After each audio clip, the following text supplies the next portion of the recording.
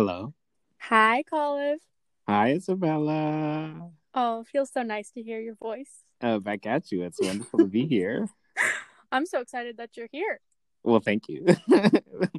How was your day? How are you? My day's been okay. I drove for too many hours, but trying to find my center, and it's now the end of the day over here, so things are winding down. How are you doing? I'm good. I worked on like a little freelance gig that I have. I just did some copy editing. So my Nice. eyes are really fuzzy and Mm. hazy and tired, Mm. which is always, fun. Oh, yeah. I got these glasses that are supposed to help. Blue block? Yes. Yeah, my brother is all about the blue blocking. But, Kalev, I do not know if they actually work. I hear good things. I hear good Okay, things.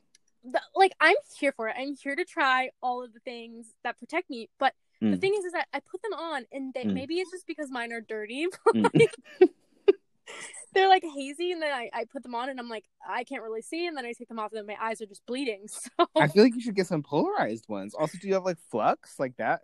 Flux is essential. Not that I'm plugging a brand, but listeners, you should definitely get Flux. If you don't have Flux, it'll change your life. Okay, I'm super gonna look into that after. Also, please introduce yourself. Oh Oh yeah, my god. hi everybody. I'm Kalev. I guess I'll give my full name. My name is Kalev Käsper. My pronouns are they, them, theirs. And I am an artist, childcare provider, freelancer, worker, graphic designer, writer, like friend. I'm trying to survive. Yeah, that's me. That was perfect. That was amazing. Wait, who are you? I'm Isabella. I am sweaty and me too. puffy Mm-hmm. and very dry and dehydrated. Well, I actually am just recently moisturized, so I'm sated in that sense. Oh, what kind of moisturizers are you using these days? I'm keeping it simple and cheap, but well reviewed. The CeraVe, Yes. 30 SPF AM, all about it. And then I also have this amazing like gelified water toner from L'Occitane en Provence, which is amazing. Highly recommended. Everyone should get it. It's life changing. It's lasted me like a year and a half. Love it. I am legitimately going to text you for all of these brands that you just absolutely plug. They should be paying you. All of them as they should. Yeah, no, I mean, if L'Occitane en Provence, if you're listening to this, slide me a DM. Oh my god, I love it. At Yes Kalev. YESKALEV.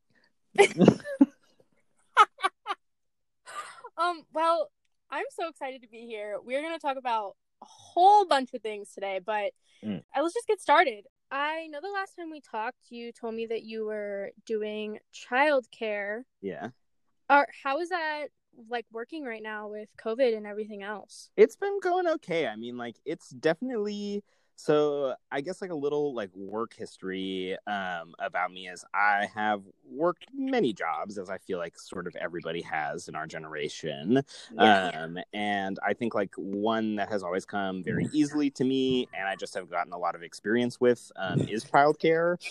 So it's always sort of been my like emergency fallback from like middle school onward. And so after I graduated from USC, I spent like a year sort of like trying to figure out like how to exist and pay for my rent because I was like, oh wow, like rent is really real and the world really doesn't care about you, like you just have to suffer.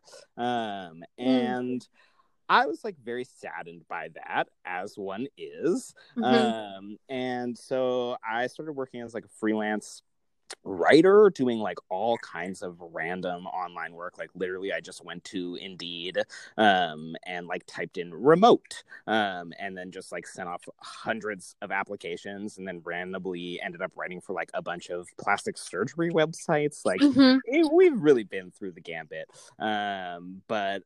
So once the pandemic happened, I had been like working for a year like kind of remotely and in my house, so I had like a decent enough like flavor and taste for like what it's like to be like trapped in the box. Fully. And I really didn't want to be trapped in the box. And also then one of my jobs like ended. And so I had like a half of an income, but was like, this really doesn't feel right now. Like I'm already inside all of the time. Like project management is like so hard. And just like all of like the game that is freelance work was like really just like overwhelming, and I couldn't really like get my like spirit together or whatever. So at that time I basically was like, you know what, like I'm just gonna find a family to work with over the summer. And then I found this like really amazing queer family, which has been my like first time working with fellow queer people in like a childcare setting.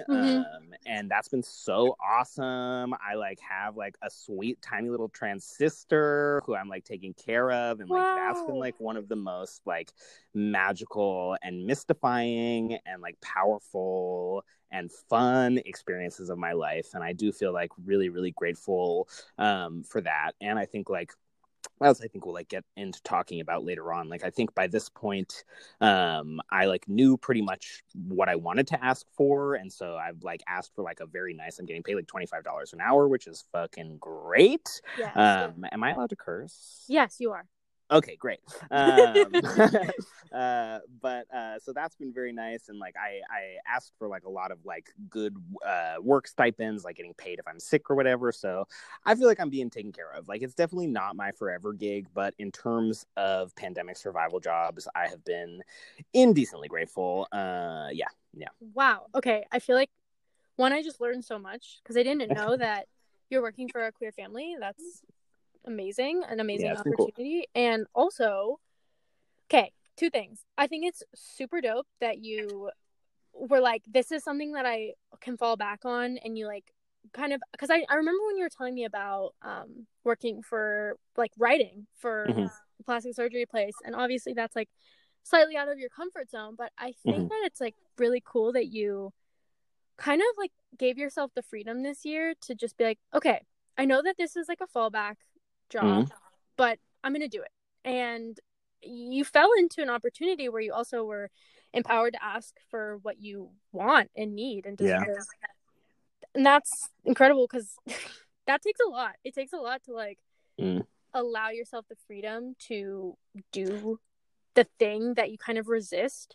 Like, was it like a freedom that you gave yourself, or were you more just like, I know I can do this, I'm gonna do it? I think like so like when my first job like was like, hey, we have to like massively scale back. So like I was writing for like a pretty big company, and they were like, we still will give you a job, but now you will be paid $9 an hour minus taxes. And I was like, I cannot write I can dissociate enough to like write anything if I'm getting paid enough money, but like at $9 an hour, I was like, I cannot work like 180 hours a month doing something that like I don't adore. And so that was my first thing that I was just like, this is completely unsustainable. And then I basically was like thinking and looking at the world, being like, everyone and their mother and like their mother's mother is looking for a remote job right now, and is out of work. So like I am not about to like blindly enter applying right now, like, because I feel like that is just like,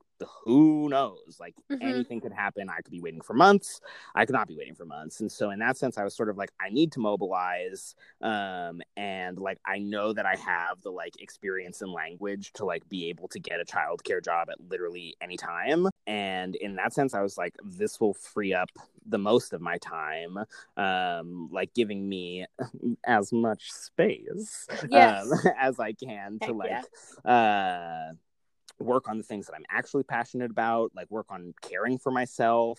And I think like also something that has been cool about especially like childcare in this time is that like I do find a lot, like there is a lot of like very deep meaning to working with kids, and like I also think that that's very powerful and cool, and I'm very grateful for that, in terms of like I would so much rather like spend my time when I'm doing my necessary work like hanging out with little people who are like very cool and creative and fun and non-judgmental, and who like are like figuring out the world and can teach me so much, than I would like doing service, where like that is just, and have been there previously, and like that is just a kind of like cosmic cost that is so great. And I mean, I think like working as a nanny definitely comes with all kinds of like weird pitfalls and traps of like For sure. being in someone's home and like all of the like emotional like stuff that, and like performance of self that you have to maintain, and like performance of like I'm an eager worker, like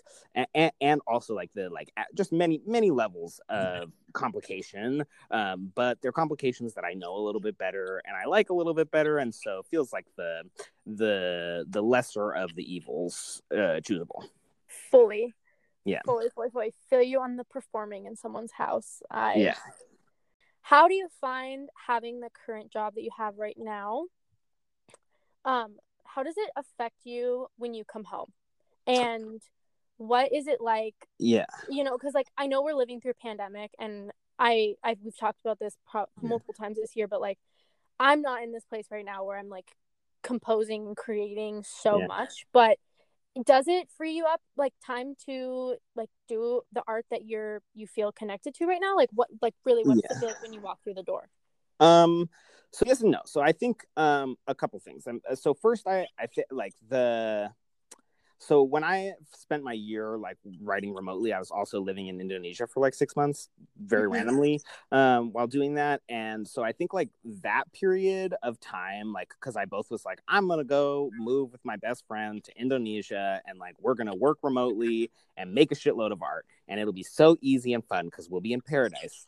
It was not easy. So I think like I spent like that year like really trying to figure out like what it meant to be a creative worker in the world right now, and sort of like trying to figure out like how to craft my own reality at each like different part of the day to like both be able to be like a productive worker and like to the extent that like I can get paid, because I'm not trying getting back to working badly, like fuck being a productive worker, like I just want to give you the product and clock out. And so like I would like talk to my therapist a lot about like what are the skills that like I need to be able to do that. And so I think like the big ones, my biggest one is like physical transitions. Like that has been really, really essential to me in terms of like whenever I finish a job or like I'm transitioning in my day to like a creative period or a rest period, like changing my clothes, or taking a shower or just doing something to like make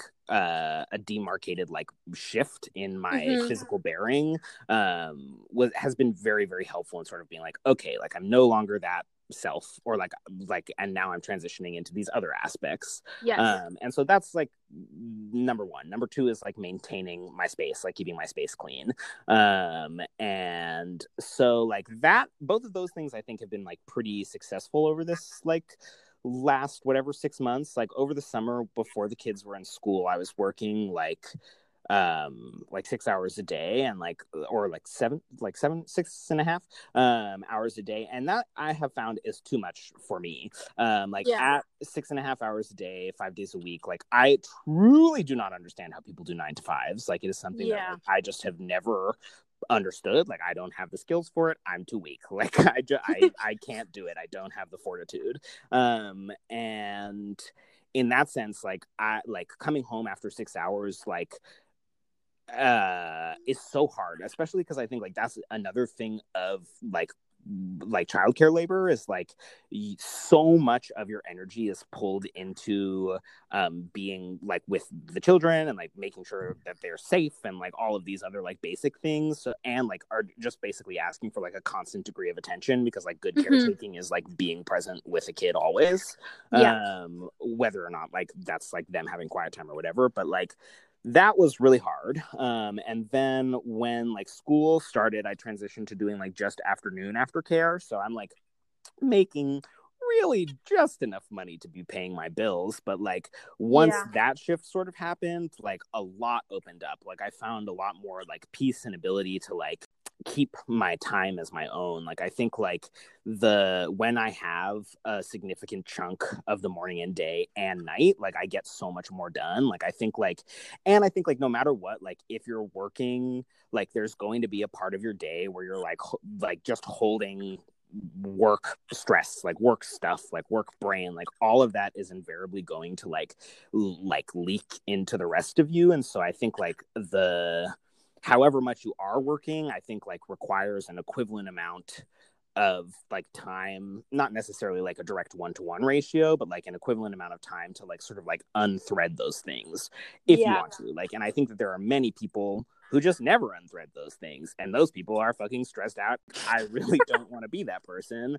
And so I think like trying to be intentional about like what's most important, also like in the day, being like how much is too much, like that's also really been a big lesson of this time, of being like what can I accomplish and how can I think about like my creative practices and like my emotional growth in ways that are manageable, and just like trying to make everything just like the smallest bit easier, and also like trying to provide myself a lot of kindness, because obviously we are undergoing a mass trauma like for the last 9 months.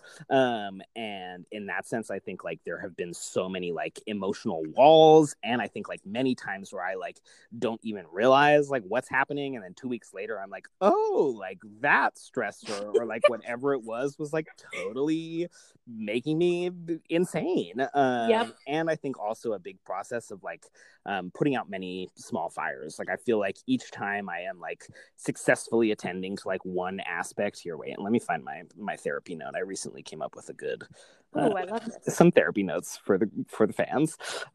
So like I've like been trying to like figure out like what are the aspects of myself that I'm like quote unquote working on, and like what are my like long-term goals. And so like I've broken it down into like the dimensions of self that like I am like ideally like when I reach my nirvana, it's gonna happen. My therapist says it won't, but I say it will. But my like nirvana will be when I'm like holding all of these like pillars of self the same. And so those pillars are like my art journey, my sexual journey, my journey with like eating and food and sustenance, and then also my journey of self-expansion, which is like my imaginary expansion, my expansion of like my physical space and my understanding of my body, and then also in relation to work, spending, and finances.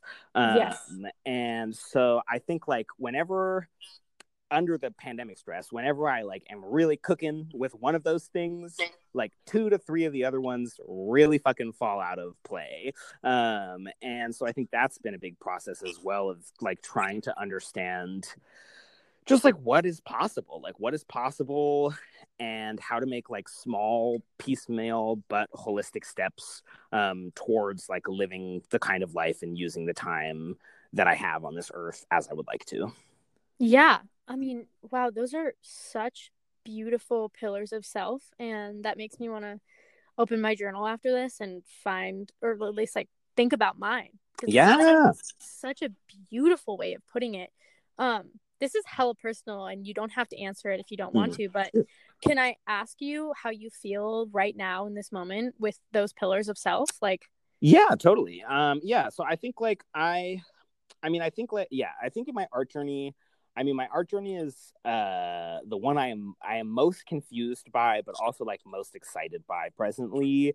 I've been finding like a lot of strength and sure-footedness in terms of like my ability to sort of do like small and rote tasks, which then add up to like quote unquote art that I would like a little more. Like I do a lot of like drawing, and so I've been trying to like just put something down, even if it's 5 minutes, and then just returning and trying to like set like a 15-minute timer and then do 15 minutes, and then at 15 minutes like decide whether or not I want to go forward. And so I think like some of those tools, and a dear friend of mine recently talked about like the ability to sort of like transmute your emotions into like whatever product you're making in art. And I think like those like gears are getting a little looser right now, and I think that's been pretty cool. But then I think also alongside that, like with the pandemic and like general just like 2020 stress, like I think like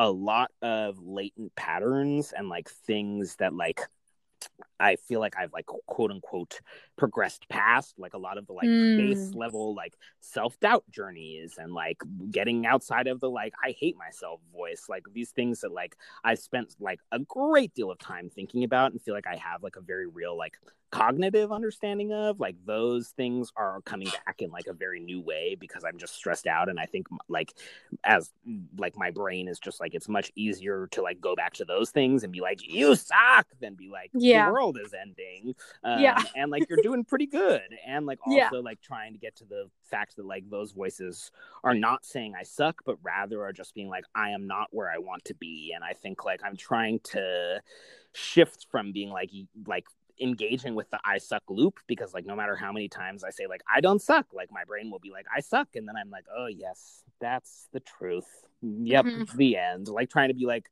my brain is trying to say I'm not where I am, how do I get to tomorrow, like how do I get to tomorrow. So that's sort of the art journey.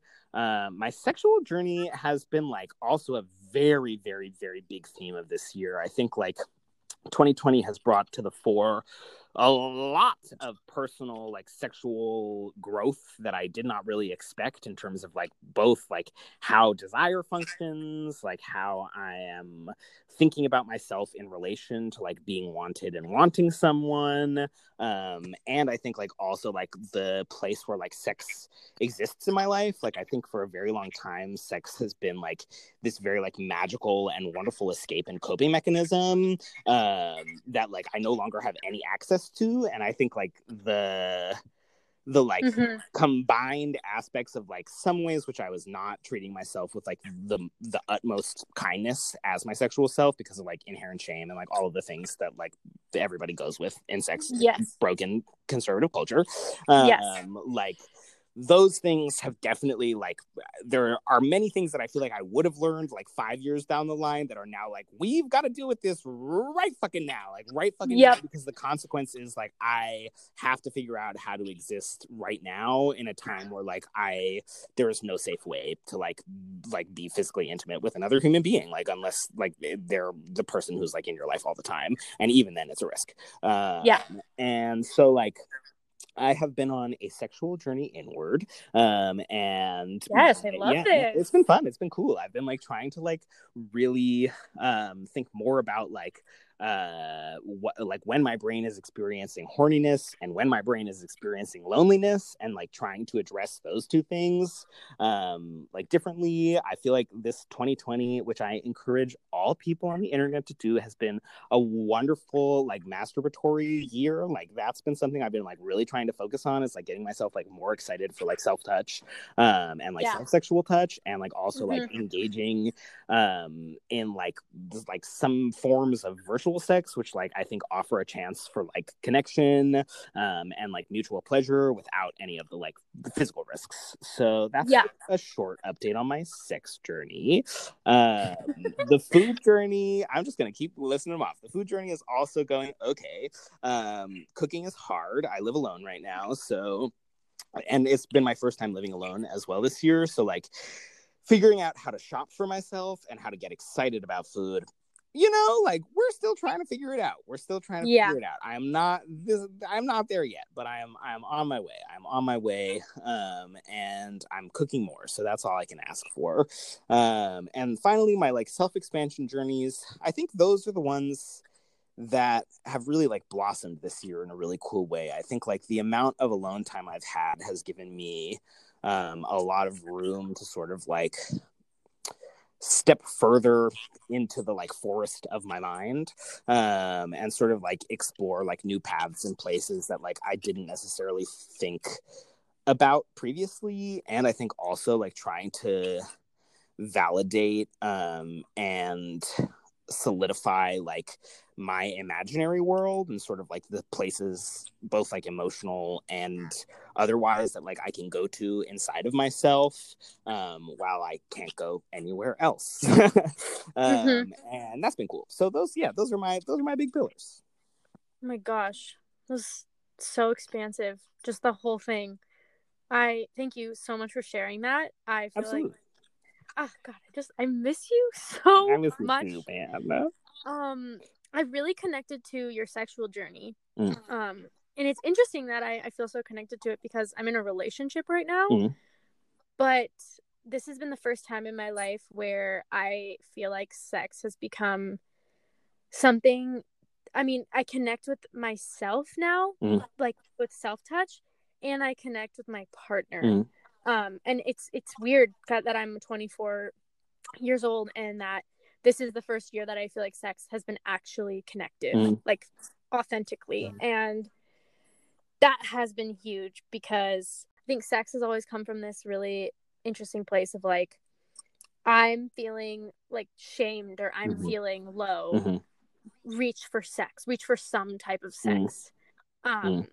Whether that be like validation over my own sexualization of myself, or like find a partner who finds you sexually appealing like right now because that's what you're feeling. And it's been really, really powerful to find myself turned on in like this new way. Yeah, just thank you for sharing because I just feel very connected. No, I feel yeah, I think like the ever-changing role of desire and like, yeah, no, it's so dissociative. It's so like intensely, sex is crazy, very cool and fun, but I have no equations, still many questions. Yeah, and it's crazy how we're even on the subject right now when we talk about work, because I think not having work in my life as this physical place that I go to, it's more like you were saying, like, because I mostly work, I'm not working as much right now, but like when I do, I work in my house still. Like I'm fully remote, so I have to make like physical shifts to work, and not having work to go to in this like physical aspect has changed how I relate to sex. Totally. Like, yeah, it's interesting how because when I was working at a restaurant, when was that even? I don't even know when that was. Like, I don't know what this year even is. We're in December now. Time doesn't exist. But I was working in a restaurant last year, and I would work like 8 to 9 hours a day, pretty much like 6 days a week, I think. And I like didn't have anything at that time in my life. Like I didn't have any drive other than to just sleep, watch TV, eat, and also like weirdly was on dating apps at the same time. Not that there's like any shame connected to that, but like I was so understimulated that I was like, okay, let me just like anybody someone tell me I'm hot. Someone be interesting. No, I hear it. Yeah. So yeah, I think that like the word I would go for that has changed the most in my life this year is like intimacy. Like intimacy with myself and intimacy with others. And also just making that like a more intentional decision. Totally.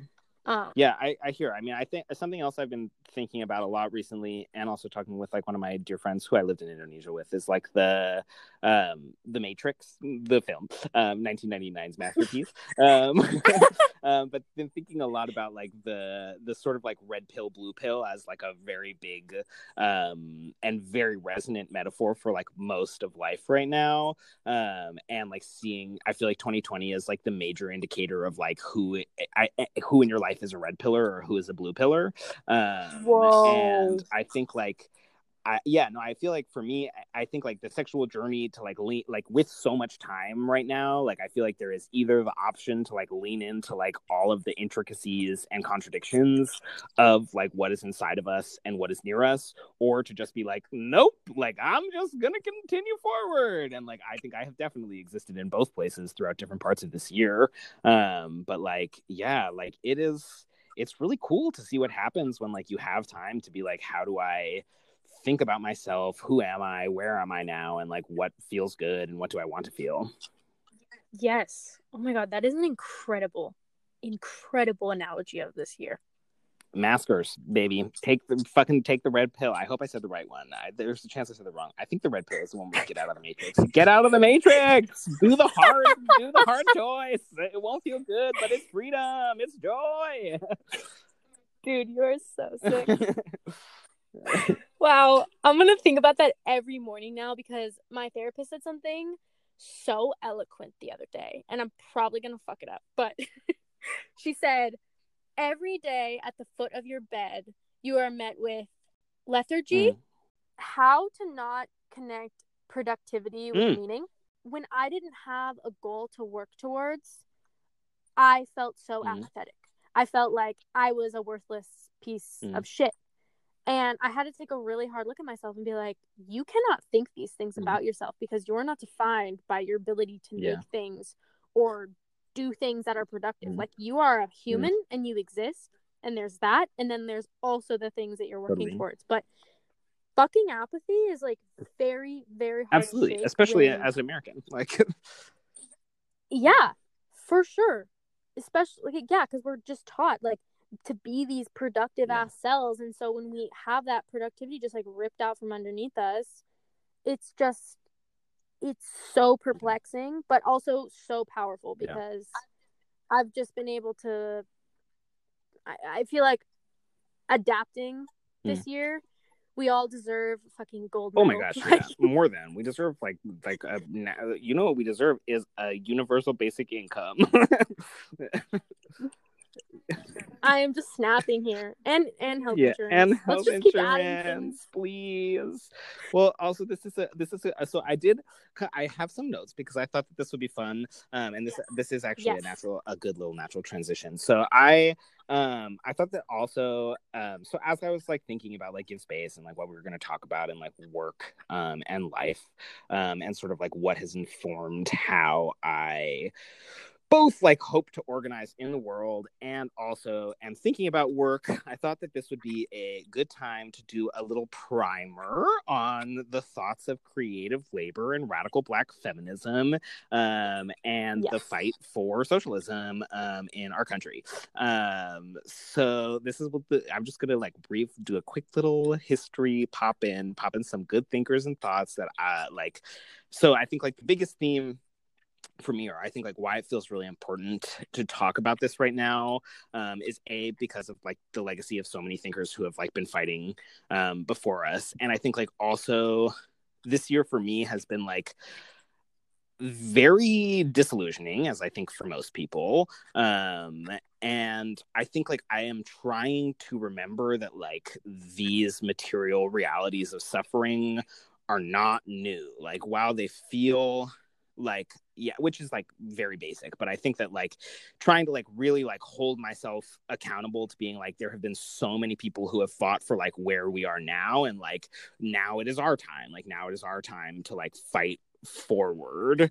And also I think like coming to terms with the fact that like we are so conservative. Like, we are so conservative and so like breaths away from like fucking Victorian bullshit, and like all of the like matrices of like classism and racism and sexism are really just like cooking along, and like regrowing in a way that is like deepening and separating us all in like a very crazy way. So I thought that this would be a good time to talk a little bit about hope, and the people who have like sort of like given us and myself the language to like try to think more expansively about like how we can work and how we can exist and what we deserve.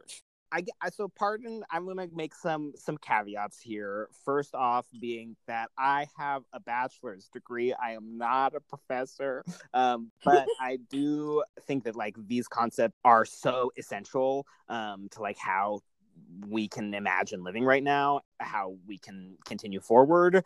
And also I will say that this is condensed and by no means exhaustive. Probably going to make mistakes, so anybody please comment and tell me how to change. Here comes a little history on the thinking of creative labor, an intersectional perspective, focusing on the work of radical Black feminists who have been the like juggernauts of fighting for taking apart our imperialist, white supremacist, capitalist patriarchy from the fucking beginning, and whose like resistance and existence are completely counter to those forces. So I think like the first thing feels also like very important to talk about is how from the like very beginning of the fights for right and equality, like it has always been intersectional amongst Black feminists. It has always been socialist, and it has always been anti-military. Black feminism is a sect of feminism that's sort of it's like arguable when it appeared. Many theorists sort of point to like the mid 1960s as when it like becomes named movement, but like there are the roots of Black feminism from the beginning of feminism and well before, like from the beginning of time. So Black feminism basically focuses on the idea that the experience of being a Black woman cannot just be grasped in terms of Blackness or womanhood, but must be thought intersectionally. Intersectionality is a term coined by Kimberly Crenshaw in 1989 to basically describe how the different forces of oppression are all constantly interconnected and engaging one another, whether that's your race, your class, your sex. All of these things are co-created and co-creating of one another. Secondarily, Black feminism focuses on the viewpoints and standpoints of Black women because of their unique experiences and commonalities shared by Black women as a group. That is not to say, however, that like Black feminism is in any way universalizing Black women's experience.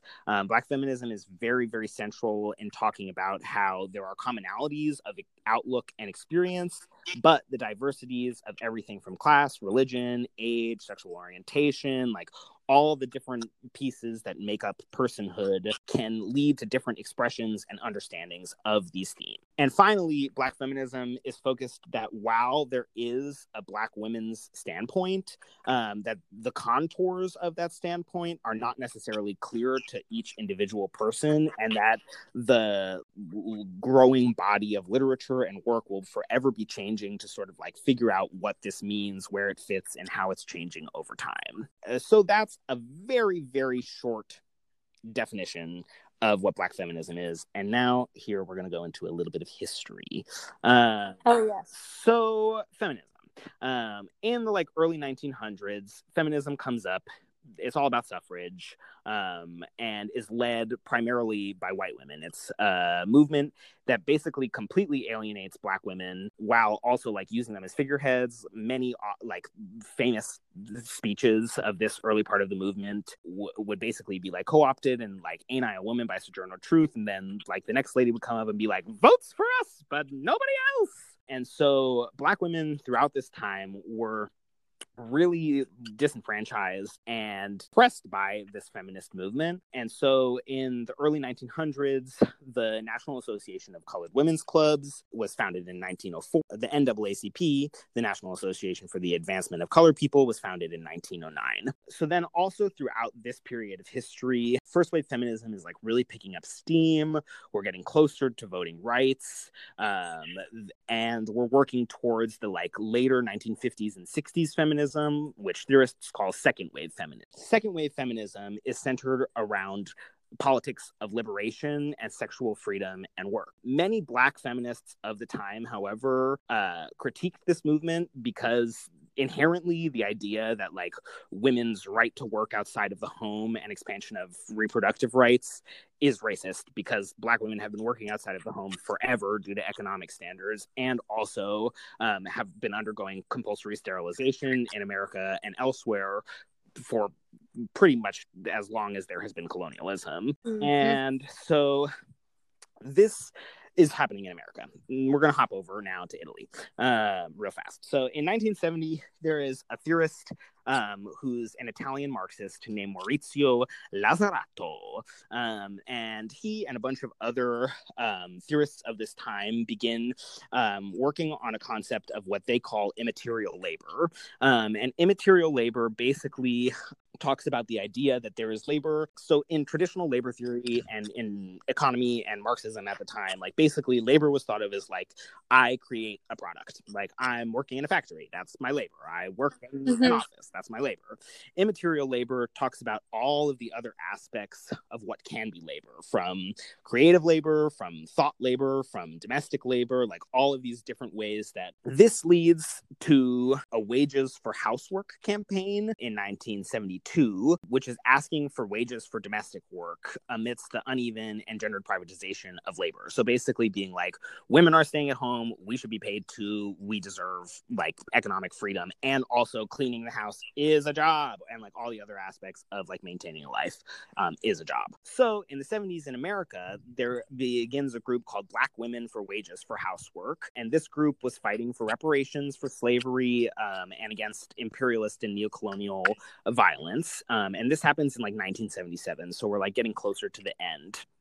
So also in working with the National Welfare Rights Organization, which is another very large like group at this time that was functioning and trying to organize around getting money into poor communities. This is the point where welfare payments began to be called a wage, and that led to like a huge change in policy. Radical organizing can change language, which then can change our life, and that's so important and amazing. Also, going back to the fact that wages for housework has always been anti-war and anti-militarist, and from the beginning has called for funds to pay for unwaged work from military budgets. So I think that's another, people have been crying out, being like, please stop buying guns and just give us money to live. And that, while very disheartening, I think is so important to like rally around the aspects of like, I think it's so easy to get lost in being like, I deserve a fair wage, and then like being subsumed by capitalism and like militarism and all these things. And I think like it's just so important to think expansively about how we can sort of undermine and undo these systems and provide resources to those in greatest need. Also, at this time, I'm going to jump into one of my favorite pieces of writing of all time, which is the Combahee River Collective Statement from 1977. So this is like a very seminal feminist text, but this was a group of, I don't know how to say the river's name, Black thinkers and women who felt very alienated by the sexism of Black power movements and racism within the lesbian and feminist liberation movements. And so basically they began to meet once a year and have symposiums to sort of talk about organizing and how they can resist actively and subtly against the rule of white men, and their goal was to create a politics that was both actively anti-racist and anti-sexist, and within this, a politics that is inherently dealing with class and gender, embracing the complexities of politics, economics, and sexual positioning. This also was very, very, very important because of the way that the Combahee River Collective centered Black women's voices without any separatism. So at this time, there was like lots of separatist groups, both like lesbian separatists and Black separatists, who are basically being like, give us our own state. Like, we just want to piece the fuck out. Like, this world is shit, bye. And the Combahee River Collective very radically was like, we absolutely have a shitload of criticism and loathing for the ways that like men have been socialized and all of the other aspects of like oppressors in our world. However, don't agree, we being the Combahee River Collective, that it is maleness per se, but rather like it's socializing that makes them. And so they were trying to push against this idea of separatism related to biological determinism, meaning basically like, we don't believe that any one group will do better than everyone. And also, we very clearly as Black women want to stay connected to our elders and our children and our families and create like a more collective and socialized means of care. And talking about how, once again, liberation needs to be holistic and focused on those most at risk, because this way, liberation means ending all oppressive systems. So unless everyone is free, like no one is free. And while Black women who are at the onus of all of these like different and like lowest point on the hierarchies of oppression scale are not like free and safe, no one is free and safe. So these groups also began to fight very specifically for wages and care income.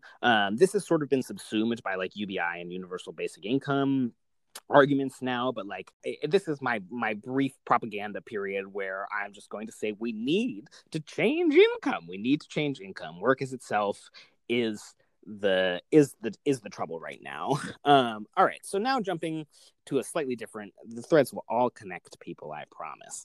But so I think we're going to now jump over to talking about the growing precarity of work, which I think is very much tied to this idea of mutual care and care incomes. And I think another very important means of thinking about how our economy has changed. So over the last like 20 years, I guess now like 40 years, since about like the 80s, we've been like dealing with neoliberalism.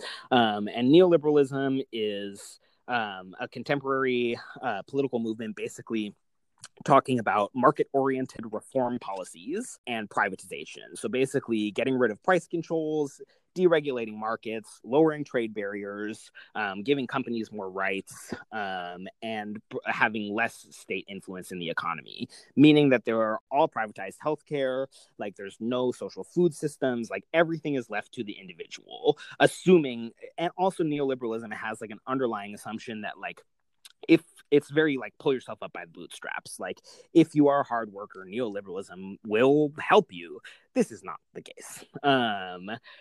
As we have seen this like growing shift of privatization, we've also seen a growing precarity of work. People are working more than ever. They are working many, many, many jobs with far less security. So like this is not anything new, but I think the clearest example is sort of like thinking about our grandparents versus thinking about us now. Like you get a job and your job is not going to pay for your healthcare. Your job is not going to pay for your retirement. Your job is not going to pay you if you break your leg, probably, unless you get lucky. And all of these things were assumed. Like all of these things were very much given truths of our society, not even 100 years ago. And like these things are very new. And I think like as a working person now, it can feel so strange to be like, how is it possible to survive right now? But like the answer is it's never been like this. And it's harder than ever in many, many, many ways, especially if you are not in a position of privilege or power. And so I think like, so along with this shift to speeding up of work, our economy has changed so much. Like what work is fundamentally is completely different than it was 50 years ago, 5 years ago, 10 years ago. Now our economy is so based on immaterial labor and thought labor, like and quote unquote creative labor. I think like for me, I think all work is creative labor because there are aspects of creativity and ingenuity and no matter what you're doing. But I think like we are seeing a huge shift towards economies that are run by like the commodity is a concept, the commodity is a brand, the commodity is an emotion, and as that has happened as well, like we have far less security because people need to be less skilled, and also everyone is so highly educated. Like we have this huge mass of people who are vying for these positions that are not going to protect them, and now like today people have seen these huge negative impacts both on like the quality of the work and their feelings of security, the feelings of career, like all these things, like quality of life outside the workplace, especially if you have kids. But still, like, there isn't really any pushback. So I think there have been many thinkers who have sort of tried to figure out, like, why this is. And I think one of the big reasons is that, like, we have been sold that, like, this new form of work is better. Like, that we are getting privileges that make it so we want to self-exploit. So many industries and jobs are dealing with, like, the emotional aspect of what work is. Like so much of what people are willing to do is around either like the lifestyle it provides or like the quote meaningfulness of their work, like or the amount that you want to be like in the room. Like I think we can look at any sort of different industry. I think one of the clearest ones is like performance or any kind of creative industry, is that like because you are able to say like I'm a creative, like, or like my work style means that I am also a writer, a painter, an actor, whatever it is, to have that moniker or like identity or meaning then makes you so much more rife to be taken advantage of, because the systems have been built in a way that they're like, well, you get to be an actor, so you've just got to do what you've got to do, and that's the way it is. And then speak on it. Yeah, and I think we're also dealing with like so many intersections of like, once again, power in the ways that the system reproduces itself, that there are so many people who have a little bit more power who are then being like, well, like I have the money to like have 5 internships, and so I'm going to take my 5 internships, and then that's the person who gets the gig. So like there is this huge aspect of people who are like, by saying yes to the like slightly exploitative thing, or being like, I'm going to say yes to this job that doesn't pay me enough, but like have my parents support my other half of my rent, and that choice, and that existence, because I don't think it's necessarily a choice in some senses, but like that is actively reproducing the system. So I think that's one thing that I would ask, especially anyone who's listening who has power, to be like, if you are existing in a place that is possible because of your positioning, can you say no? Like, is there another way around? I don't know. Like, just ask yourself. Yeah, and I think if I can interject, please. I think another thing that's huge is owning that privilege and proclaiming that privilege. And like, using your money, like putting your money where your mouth is. Just saying, having the self-awareness to be like, this is what I'm doing. Yeah. This is how I'm doing it. Like, asking like what you're selling, and like what are you selling? What are you selling, and what are you being paid for? Like, and what does that mean? Like, and I don't think that there are any clear answers to that for any job, but I think important questions to be asking. And like, if you're asking those questions and being like, oh shit, I really don't like those answers, like, maybe get the fuck out. I think also at this point, I'm just going to plug again, I'm part of my very piecemeal and weird diatribe. I think also thinking about like, if you are in a work scenario where you have to be there, or like you're trying to subsist or survive, like, what does it mean to not be a good worker? Like, what does it mean to perform being a good worker for your boss, but like steal Post-it notes, like take home all of the stuff you can, like read a book once you finish your thing, but like don't let your manager see you. Like, take your time, do what you need to do, and then take your time. Like, sabotage. Can you expand on what the meaning of work sabotage is? Like, why is that important for someone to do? Well, I think it's a means of disrupting capital is the first one. Like, it's a means of disrupting the system, and it's a means of resist. We don't have an option of whether or not we get to work, unless you're fucking rich. But that's also not, that you didn't make. We don't have that option. We do have the option to work smartly and savvily and like play the system as much as we possibly can, within reason. Like, another big idea of a lot of labor theorists is that like often nonprofits, or like the organizations that are most like feel good, or like have an emotional capacity to it, are often the most abusive, and will pay you the least. So like, there is no such thing as like an ethical or a good job. Like, no matter what we're doing, like, it's not good. Like, it's not good. There are good aspects to it. Like, even if you're like a fucking doctor saving lives, like, you're still a part of the insurance system. Like, nobody's free. Yeah. So I think that's one thing that's like really important to think about. And I think especially if you are a creative worker, there's so much of creative work is bullshit. And then 5 minutes of like truly unalienated bliss, like, just like, I'm doing my due, I'm following my passion. Like, the moment you're on stage, the moment you read the poem, like the moment, whatever that moment is, that then makes all the other shit so much more worth it. So I think like, when you're in those other parts, like really trying to ask yourself what those actions and choices and emotions mean, both for yourself and for the larger economic system, and especially for the larger economic system of whatever field you're in, like, those are just important questions to always be re-examining and checking in with, because like, yeah, it's just super easy to find yourself in a place where like you are really actively being a cog of like evil shit, because you're like, I'm gonna get to the next thing, like, I'm gonna do better. And also that like, as creators, I think we have like such a powerful connection to our product, that like we then are like, there's like the imagination that we own it, like, or that like even if that's not the case at all, that like, if you're like a designer or whatever, that you're like, oh, like, I've made this beautiful project and I've been paid my $500, but then like that person is making a shitload of money for the campaign. Like, I think like trying to ask for more transparency and clearness is so important. And I think especially if you're a freelancer, a couple of freelancing things that I feel are so important.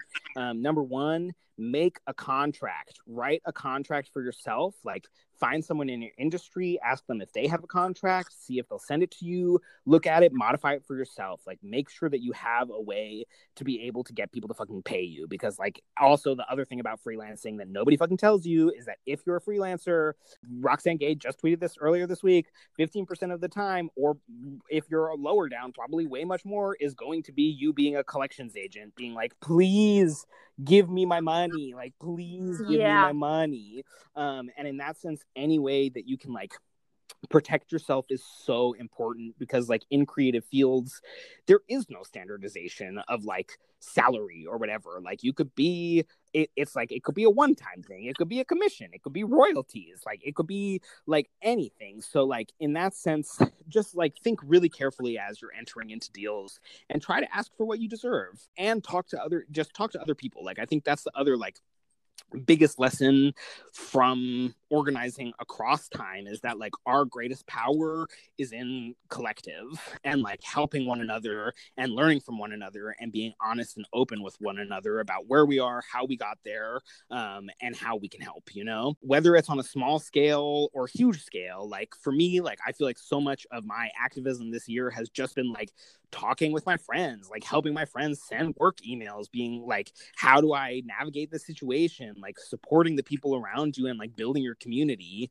And I think that's really important as well. And then finally, I just want to talk a little bit about, once again, the balance of, like, trying to live a radical life and the reality of, like, being under capitalism, because, like, there is nowhere safe. Like, there is nowhere that's safe. There's nowhere that's off the grid. There's nowhere that's offline. And in that sense, like, we all have to make caveats. Like, we all have to make compromises, and those compromises with very, very, very, very real consequences for both yourself and many, many other people. And so I think, knowing that that's the case, just, like, try, I mean, this is like you, but, like, try to be kinder to yourself. Try to really think about redistribution of power and your wealth if you can. Like, try feeding it back into systems, and just, like, using your money smartly and kindly, and demand change, continue internal work, continue talking to your family, continue talking to your coworkers, and, like, just get those bills paid. Hell yes, Kalev. And that's my oh yes, and I have a closing quote for this period of our thing. So this is a quote from the Combahee River Collective from 1977. Liberation of all oppressed peoples necessitates the destruction of the political economic systems of capitalism and imperialism, as well as patriarchy. We are socialists because we believe that work must be organized for the collective benefit of those who do the work and create the products, and not for the profit of the bosses. Material resources must be equally distributed among those who create these resources. We are not convinced, however, that a socialist revolution that is not also a feminist and anti-racist revolution will guarantee our liberation. And on that, I'm also just going to do one quick aside that, like, no matter how nice your boss is, no matter how cool your boss is, even if your boss is like your fucking mom, like, your boss is your fucking boss, and your boss is a part of, like, a very evil aspect of structure. And I think that's the other thing, is, like, also bosses, no matter what, their goal is to get your work and their profit. Like, no matter what they're telling you, no matter how they're emotionally doing it, that's the system and that's the goal. And I think that's something to always remember, and that, like, so important to prioritize our humanity and our living conditions and our mental health and our spiritual health and our ability to fight for liberation over being a good worker any and every day. Hell yes.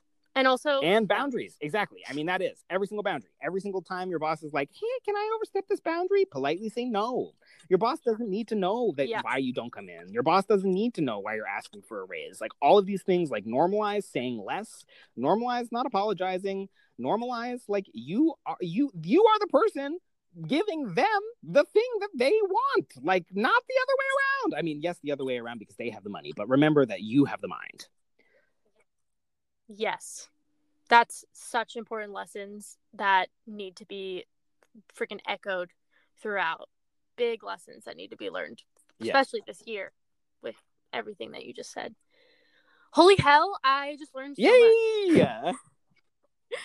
Thank you so much for just like taking the mic and going for it and teaching so much necessary history. Because it is a privilege to occupy this space and be able to think about these things, and knowing the history and knowing the people that worked so goddamn hard to give us this opportunity to think about these things. Really important, and I'm just so appreciative of your mind, and thank you so much for like it's my pleasure. I apologize for any misspokenings or misinformation I have disseminated.